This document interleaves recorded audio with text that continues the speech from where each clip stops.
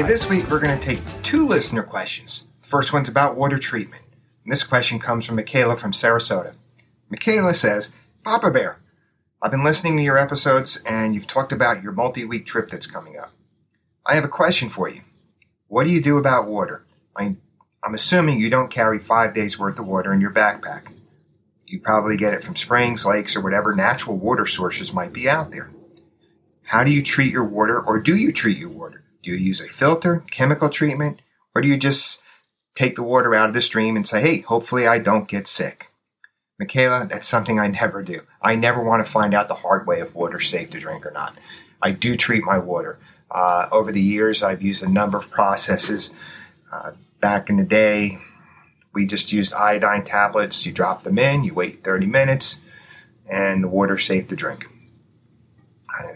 Later on, I bought one of those Katadyn pump filters.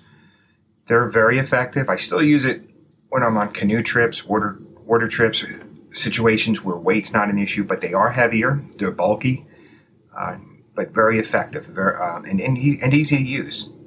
In 2014, I switched over to the Sawyer Squeeze filter. That's the mini filter, weighs just a couple of ounces, and equally as easy to use. I mean, I shouldn't say equally. You got to squeeze the dirty water from a bag into another bag, but not terribly difficult.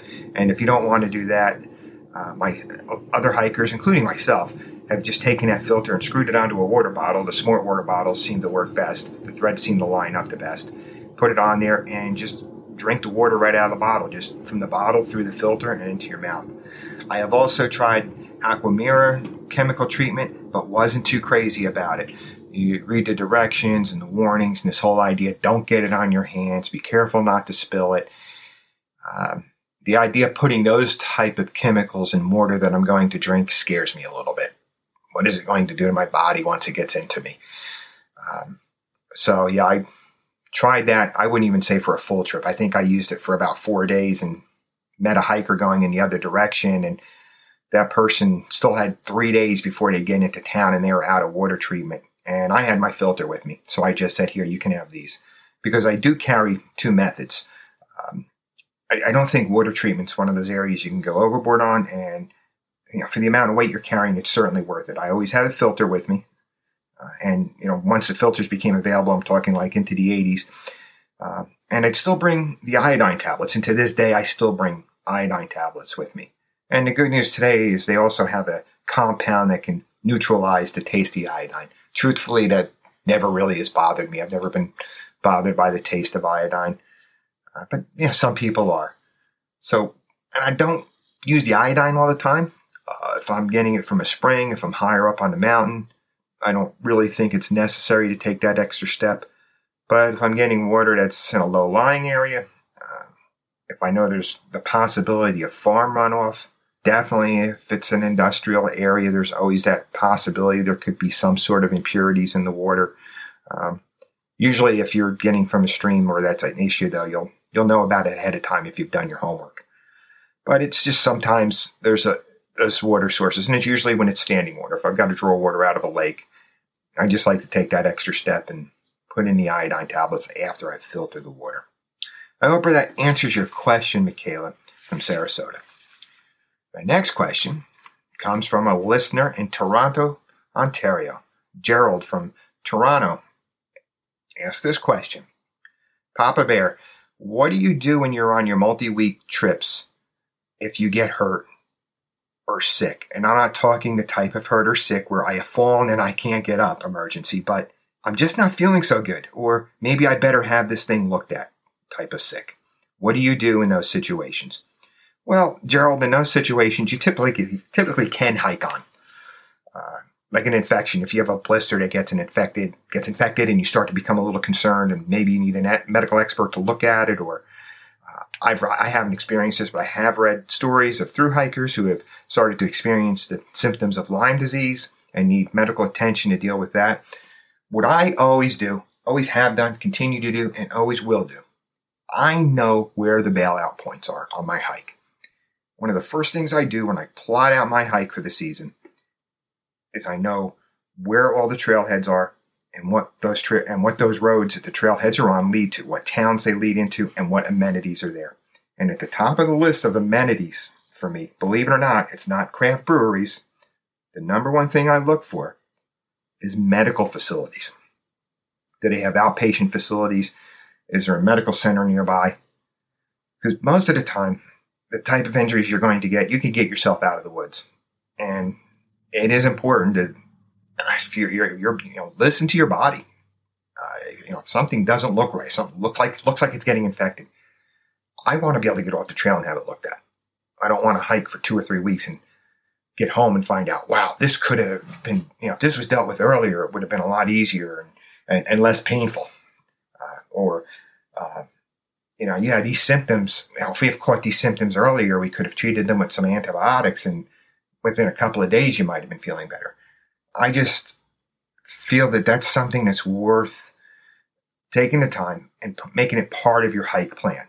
And in addition to that, I also like to know where there's dental facilities. I've never had a dental emergency while I'm hiking, but again, it's just one of those things that if you do, you want it taken care of. You don't want to have to end your hike prematurely because of something like that. It's always a nice thought to say, okay, look, if something happens, I can go into town when I get to this trailhead and have it taken care of.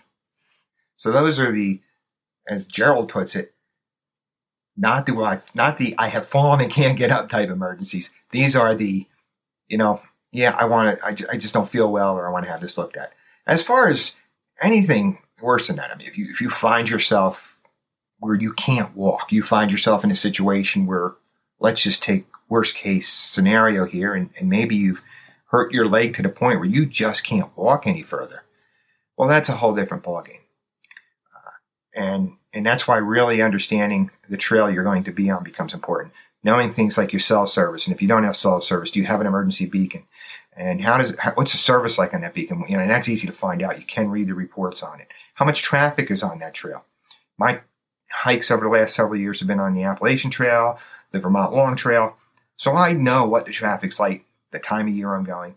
And I also know that I'm never going to be on the side of that trail for more than a half hour to an hour before somebody comes walking by.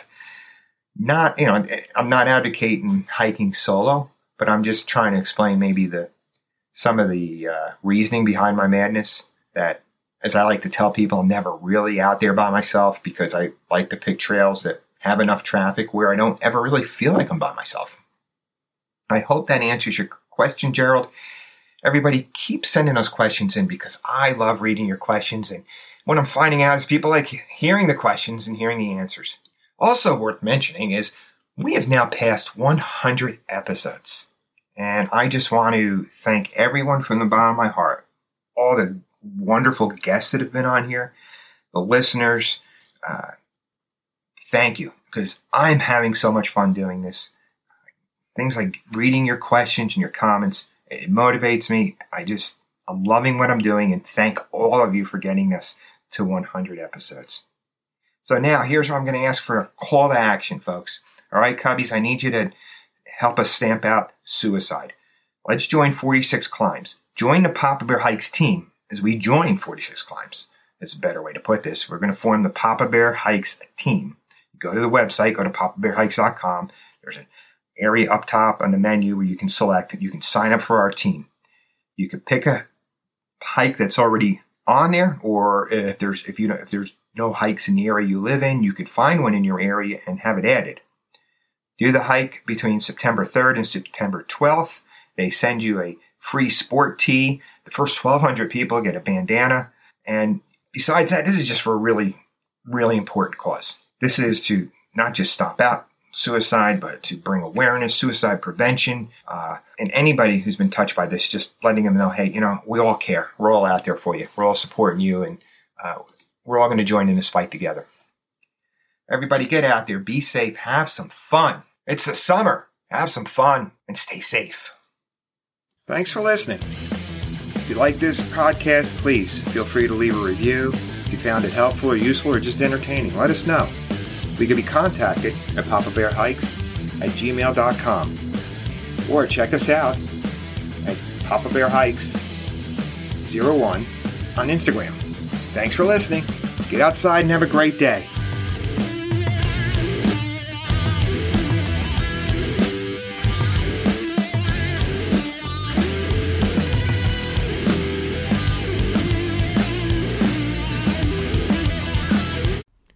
This episode of Papa Bear Hikes has been brought to you by Avalon Publicity. Avalon Publicity, increasing the digital footprint of content creators and skilled professionals via website development and social media services. For more information about Avalon Publicity, go to their website, avalonbusiness.org. That's avalonbusiness.org.